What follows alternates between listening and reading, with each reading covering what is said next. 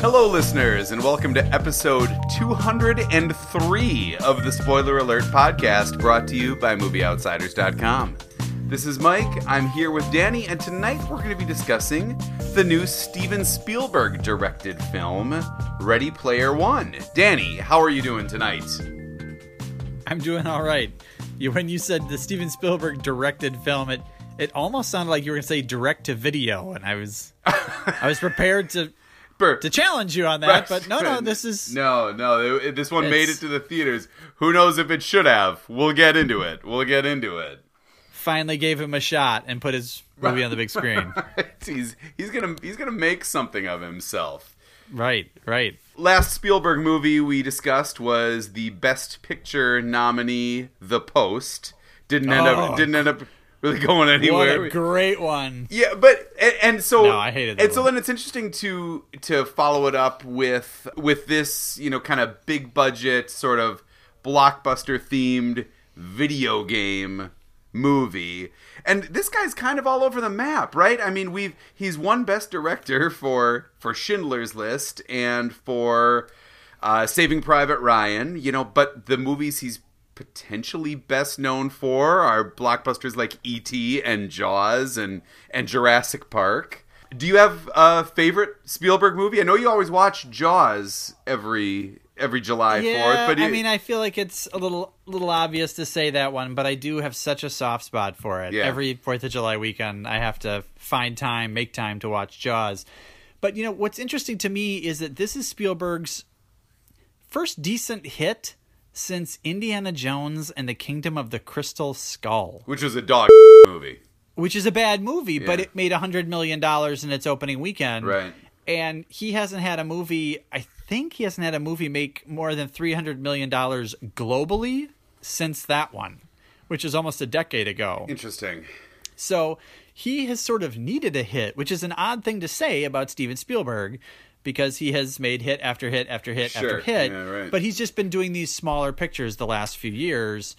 And then he did the BFG, which was his first and only Disney film, which really went nowhere. Yeah, I actually forgot that one existed. So there's references in this film to the Iron Giant. I'm guessing that was his movie, though I never saw and forgot about that. No, that was written and directed by Brad Bird. Oh, it was? Okay, so that wasn't a Spielberg movie. What was the Spielberg animated film maybe 6-7 years ago? It was... The Adventures of Tintin. Tintin, that's what it was. Okay, yeah. And that was part of a planned... I think they were going to try and do a trilogy, but he directed and produced this one along with Peter Jackson, and the plan was that Peter Jackson would direct the second one, and they would get another director to do the third. And so there was a plan to do several of these movies, and in his press work for Ready Player One, Steven Spielberg did say that there still is a plan to continue the Tintin series. Oh, okay.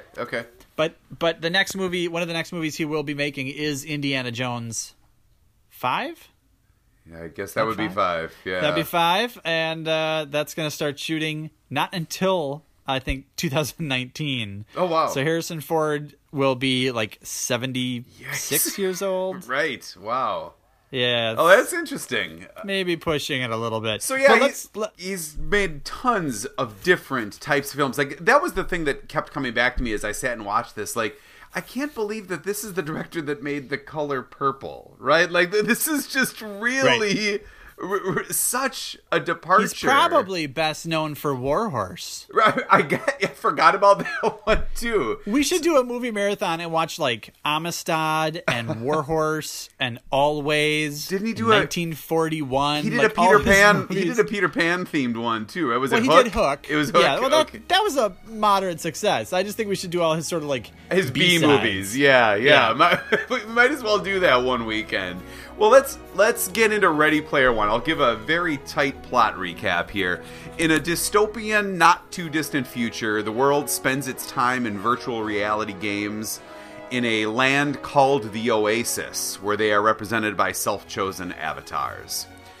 When James Halliday, the creator of the Oasis, passes away, he leaves a message behind to the gamers with a challenge to find Easter eggs within his world for a significant prize.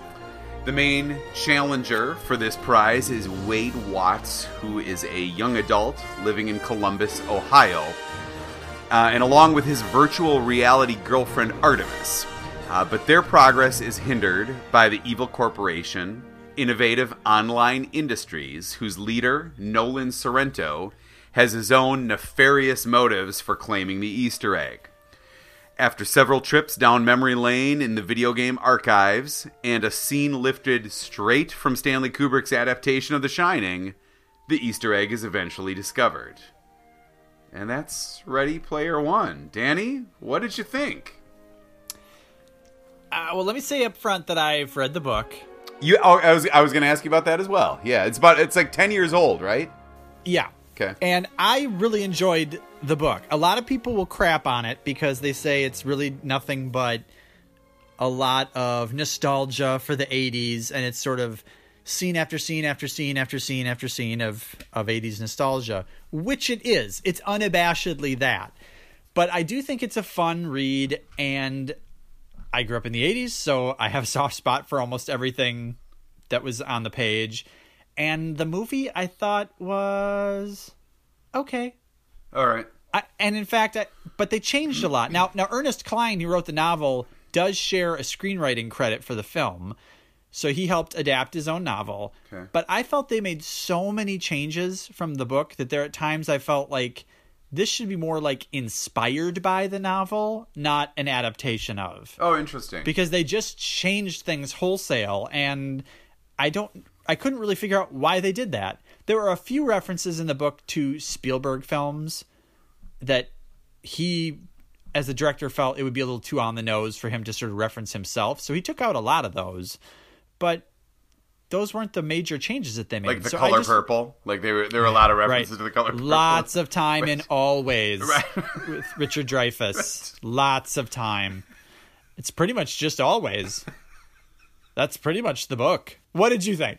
I think that I share your sentiment that it was okay. You know, I think you described the last film we reviewed as, no, not the last, it was Mute, as a big, wet, stinky fart of a film. And yes. I definitely don't think that this was that. But it was messy and eye-rolling inducing at several points. I think that it was an okay film with a neat concept. Until I researched the podcast, I didn't even know that it was based on a book, which, you know, now I do, and obviously then had not read the source material. But yeah, I think that I share your feeling. It was all right. And that's disappointing because, again, the source material is fun.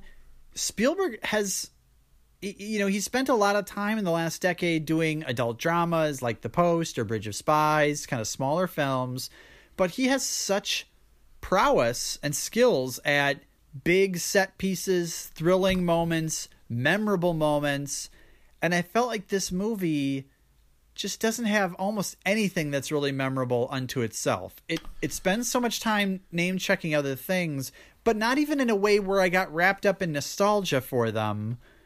It just is like, okay, they're in a motorcycle race or a road race, and there's the motorcycle from Akira, and he's driving the car from Back to the Future, and there's the T-Rex from Jurassic Park, and here's King Kong, and there's just so many references piled up that you don't get an opportunity to really enjoy any of them very much, and the sequence itself is sort of bland. I share your sentiments exactly. I think I also found a lot of this really confusing. So you said that they changed a lot. Well, I guess let me take a step back. I feel like the plot itself was actually really easy to understand. And so I went into this thinking, oh boy. I mean, you know, this isn't going to be one that I would have picked out on my own. Were we not reviewing it for the podcast? Probably not one that I would have gone and seen. And I'm not a gamer. I'm not into sci-fi. So to me, I'm already going in thinking, you've got to pay super close attention here. You're not going to understand anything what's going on. The plot itself seemed relatively easy to digest, I found. Like, it wasn't a confusing story. I think that I could have brought both my kids and they would have got the gist of what was going on through it. So I guess kudos for the writing adaptation. I at least understood all that. But can you explain to me why, in this world, this oasis, which is a global virtual online community, all of the people who are hunting for this Easter egg live in Columbus, Ohio? Like, how did that happen? Like, why in the world are all the people who are actually vying for the top prize from the same zip code? That's really weird. It would be like if all the finalists at the Masters, were from the same Southern California town. Like, that doesn't happen. That was really weird to me. And in the book, that's not how it happens. Interesting. So Parzival, who's played by Wade Watts, he lives in Columbus, but Artemis, the female, the girl, Artie, she lives, I think, in the Pacific Northwest. Like, eventually some of those characters do meet in the real world in the book, but it's an effort and it's a road trip and they have to come together, as opposed to, oh, I live 3 blocks away from you, or go to the other side of Columbus. And that's where the Japanese guys live in Japan. They don't live in Columbus, Ohio. Right. Yeah. So there were a lot of, so that was weird, right? Like, that was just an odd, it made it very hard to believe that all of the top competitors for this prize live within the same city. And there were other things that they sort of piled on, like the car chase at the end and Sorrento firing a gun at them. And it was so tacked on and so unnecessary, because the book itself should be exciting, or the movie itself should be exciting, built off these big set pieces in the book. And it felt like they cut out a lot of those, and then they realized the movie wasn't exciting enough, so they sort of shoehorned in some of these other pieces. And so it just felt a little disappointing. I will say, however, in the book, for example, the first key, again, the whole thing is people have spent years and years looking for the key. You can't find the key. A lot of people have given up. It's been 5 or 6 years since the hunt started.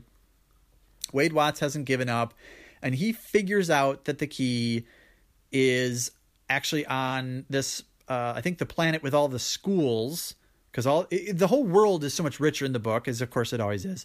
But he goes through a Dungeons and Dragons world. Okay. And I guess people felt like, well, no one plays Dungeons and Dragons enough to really know much about that, so we'll cut it out. And so that was where the car race came in. That whole car race is not in the book. And ultimately, Steven Spielberg can shoot a pretty exciting car chase. And there were moments that I thought were pretty thrilling, but like all the movie pieces and all the nostalgia just were distractions to me. Okay. Yeah. But the one thing that I thought was the best thing about the entire movie was the sequence of The Shining, which was not in the book, and I thought was totally awesome. Because to me, if the Oasis existed and you could do that, you could just go visit The Shining. You could go to the Overlook Hotel and walk through and interact with the characters.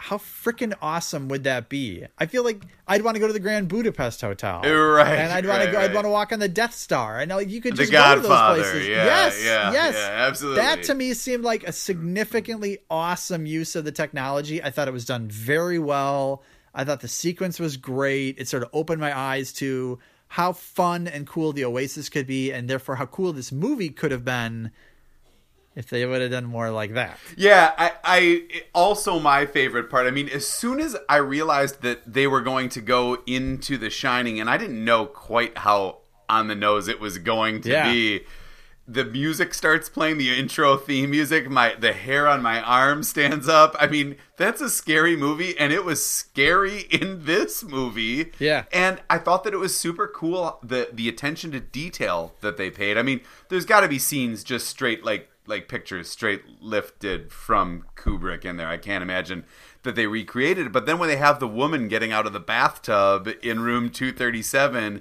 they take that to 11. Like, they made it scarier than it is in The Shining, and it was awesome. It was fantastic. Well, what I also loved about it is when they're in the Oasis, in the other scenes in this movie, the Oasis seems more like a video game. They did that, obviously, from a visual standpoint to separate it from the real world. But everything had this real fakey, almost cheesy video game look to it. And then when they went into The Shining, everything looked flawless. Right. And Right. Kubrickian, right? Yes. Like it was like, oh, like we're here. And it was such that scene was an oasis from the crudiness of the Oasis. Yeah, that's a so good thought. I really enjoyed it. I thought that was awesome. But then I guess to counter that point, they have a big discussion earlier in the film about, or maybe it's later, now I can't remember if it's before or after that, about John Hughes movies. That I just thought, like, there's a whole John Hughes movie sequence where he's trying to trick the kid, or the kid's trying to trick the guy into revealing something that he doesn't know about 80s movies, that I was really confused by. And I guess that's the biggest problem that I had with the film, is that it's, I think, supposed to be in 2045 or in that decade. Yeah. Why are they so nostalgic for the 1980s? Like, I would think that a 20-year-old in 2045 would be nostalgic for something maybe right now, or something that's about, like, for Taylor Swift or Beyonce or something. Yep. It's all because of James Halliday. So because he was obsessed with the 80s and he's hidden the Easter eggs, that's why everyone else is trying to. I mean, there's $500 billion up for grabs, as well as control of the Oasis. So, but he grew up in the 80s. He grew up in the 80s, so he loved old crappy video games and Dungeons and Dragons and movies, Steven Spielberg movies.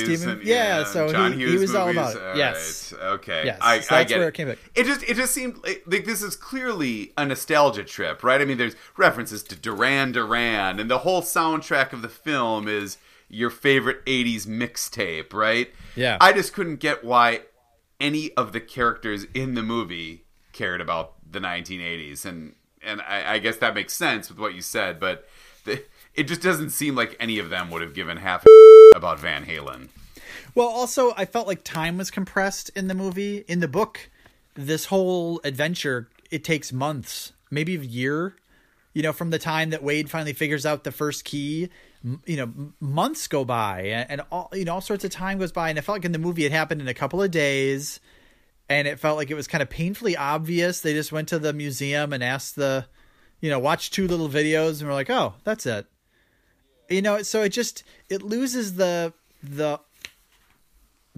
momentum or the magnitude of the quest in the book, because in the movie it seems kind of easy.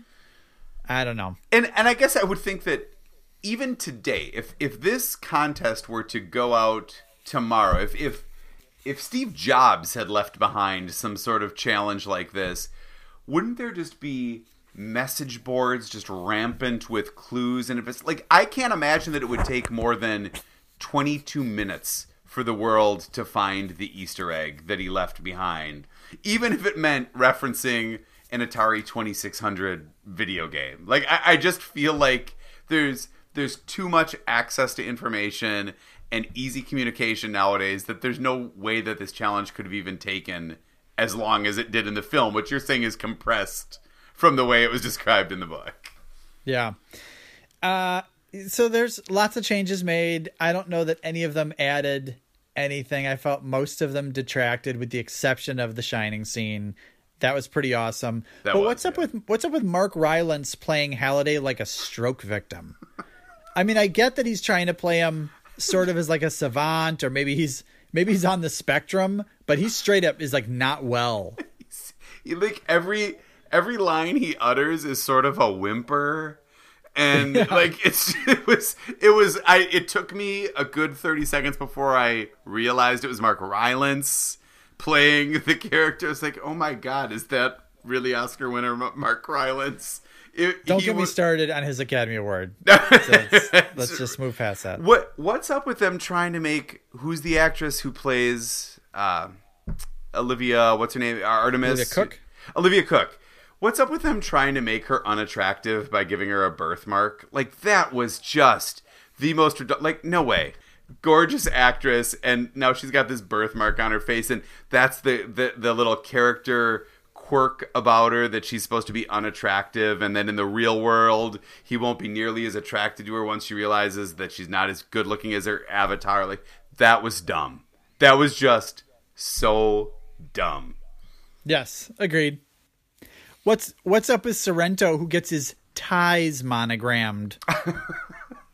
Like I've seen monogram like cuffs, you know, or maybe they put a little monogram like on your like the pocket of your dress shirt, but your tie? Yeah, that's weird Douche. too. And I also feel like it was sort of, as you would describe it in our podcast, a cheat that the way that they kind of tricked Sorrento was to like fake virtual reality him. Like he thought he was seeing something that he actually wasn't seeing because they were able to take advantage of some little glitch in the programming. That to me was oh boy. You know, that happened about 2/3 of the way through, and that's ultimately I think when I gave up on the film. Like it's the sort of trick that you would do in like a heist movie where you've hijacked the camera feed so that the security guard just keeps watching the same 90-second loop over and over again. You gotta do that. That's what happened. That's a go-to move. It's right. Yeah, it just felt lesser. It felt lesser than the book, and it certainly felt made by a lesser director than Steven Spielberg. And that was just frustrating to me. The end battle scene, you know, where you've got all these different vehicles and different characters. In the book, it reads so awesome. In the movie, it just felt A, too much, and B, not exciting. But isn't that Spielberg to a T? Obviously, it's so ridiculous for somebody doing a movie podcast to criticize Steven Spielberg as a director. But how many of his movies just end forever? The ending just keeps going and going and going. And I felt like the last 30 minutes of this movie were 4 hours long. I was ready for it to be done. Well, and in the book, you know, there are things that take place after the climactic scene, right? Like there is resolution beyond a battle. But then for some reason in this movie, they tacked on a car chase. Like, it really felt like just let it wrap up. The whole like contract sequence when he was about to sign the contract, but then realized he wouldn't sign a contract. It just that was the ultimate win. You know, that's how he got in his good graces. Yeah. Let's come back to Olivia one more time. Can you really touch a girl's hair and face the minute that you actually meet her in person? Is that okay? I've never tried it. And it seemed to work out really well for this guy. But the second that he meets her in person, he has touched her face and her hair. I've always been told that ain't cool. That's like a second meeting it's like, where you can just grope someone's face. Right. Your old shtick of pretending to be blind, where you can just walk up and rub everyone's face, doesn't work anymore. That's it. It used to never fail, but now it no longer works. The word is out. Yeah. Buddy, you ready for 5 questions? Let's do it. All right, we've got 5 listener-submitted questions for Ready Player One. Thank you, listeners. Question number 1. Are there any pop culture references you hope to see that weren't included? No, there's nothing I went into saying, I really hope they reference this, because like I said, I didn't get a great charge out of seeing them. Right. You know, it's not like they walked into some dance club and, you know, Deadpool was walking out, and that's fine. But like, I wasn't like, oh, awesome, Deadpool just walked out. So, but that's like half the movie was just, I felt like I was supposed to react that way, and I just thought, okay.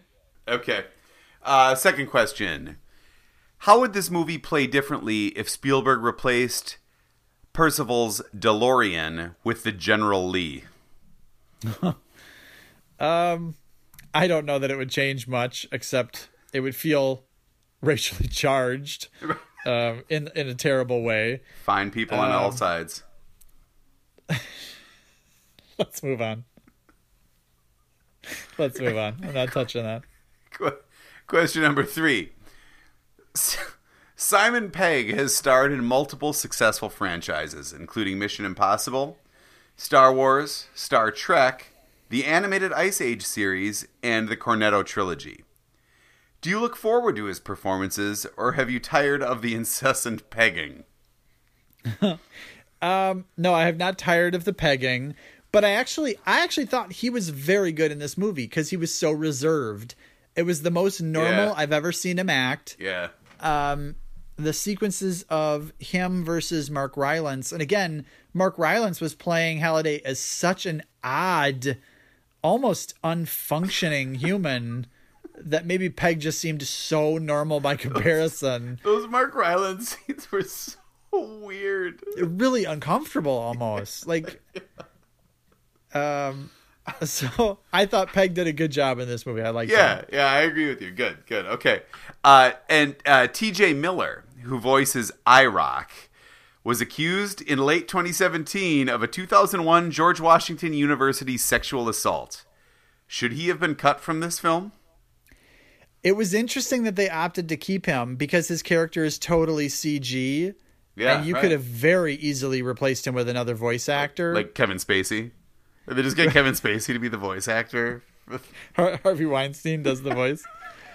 Roman Polanski. Right. So Guest director. I thought it was really odd. I mean, I don't want to say it's bold or brave or something because the jokes and the cadence are so TJ Miller. You know, his character says things that's like it's just his humor. So you could get someone else to redub the dialogue, but I don't know that there's time to revamp that whole character. So I felt like they were probably hamstrung a little bit. Okay. But I think it's odd that TJ Miller is, I guess, still working. He's also going to be in Deadpool 2 coming up. You know, and this is not only in the Me Too movement and with everything going on, but just think back last summer when that director of Birth of a Nation. Right. Then there's Penn State thing, Yeah. He was accused of sexual assault from like 20 years before or 15 years before. And he is like done. He's persona non grata. Yeah, I mean, Nate Parker was his name. That's right. Final question. The Shining sequence was my favorite part of the film. But why no Bear Man Cob Gobbler? What? Don't you remember that weird sequence at it's in the last 15 minutes of The Shining when Wendy's running through the hotel not understanding what's going on, and she looks into a room and there's clearly like a man dressed as either a bear or a walrus or something going down on a dude on the bed. Like, I do not remember that. It's just this complete head scratcher. Like, what is she seeing? What are we all seeing? Is that real? But yeah, there's a scene of a man clearly dressed up as an animal performing fellatio on what you have to expect as a ghost hotel guest there. Yeah. No, I don't remember that sequence because most of the times I've seen The Shining, which is probably 2 or 3 dozen times in my life, it's on TV. I watched Shelley Duvall's scenes through my fingers because she's so scary looking that if she's on screen, I probably miss most of it. She's garish.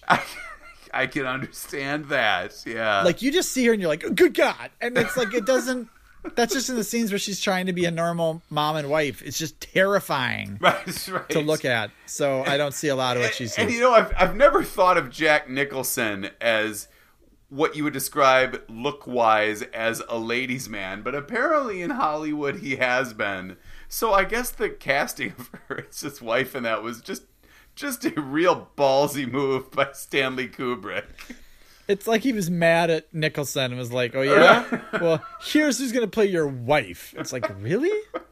Right. And I'm sorry, Shelley Duvall and all her devoted fans. We just probably lost a lot of them, yeah. Well, that's 5 questions. Yeah, well, thank you, listeners. That's great. Sorry, Shelley. But your final thoughts on Ready Player One? Yeah, I've sort of forgotten it, and I know I will never revisit it. It kind of... Your description of the source material kind of makes me want to actually read the book and maybe get something out of this, because movie-wise, unfortunately, I just didn't. Some interesting scenes. I thought that the acting in it was fine if you take Mark Rylance out of that. Yeah, that's it. How about you? Yeah. Anything else to add? Same boat. Okay. No, same boat. Coming up next, though, we are going back to one of our Best Picture winners from the Best Picture Choosing Machine, back to 1991 or 2, with Silence of the Lambs, starring Jodie Foster and Scott Glenn. Thanks for listening to the Spoiler Alert podcast. Please visit us online at movieoutsiders.com, where you can see what films we'll be discussing next, comment on our recent episodes, suggest movies to review or topics to discuss, or submit questions for the 5 Questions segment of the podcast. Stop by and visit our Facebook page at facebook.com/Movie Outsiders, and be sure to follow us on Twitter @Movie Outsiders. If you're a fan of the show, we'd really appreciate you leaving a review on iTunes, Overcast, Stitcher, or whatever podcast subscription service you use. We'll be back again next week with another episode, but until then, enjoy the movies.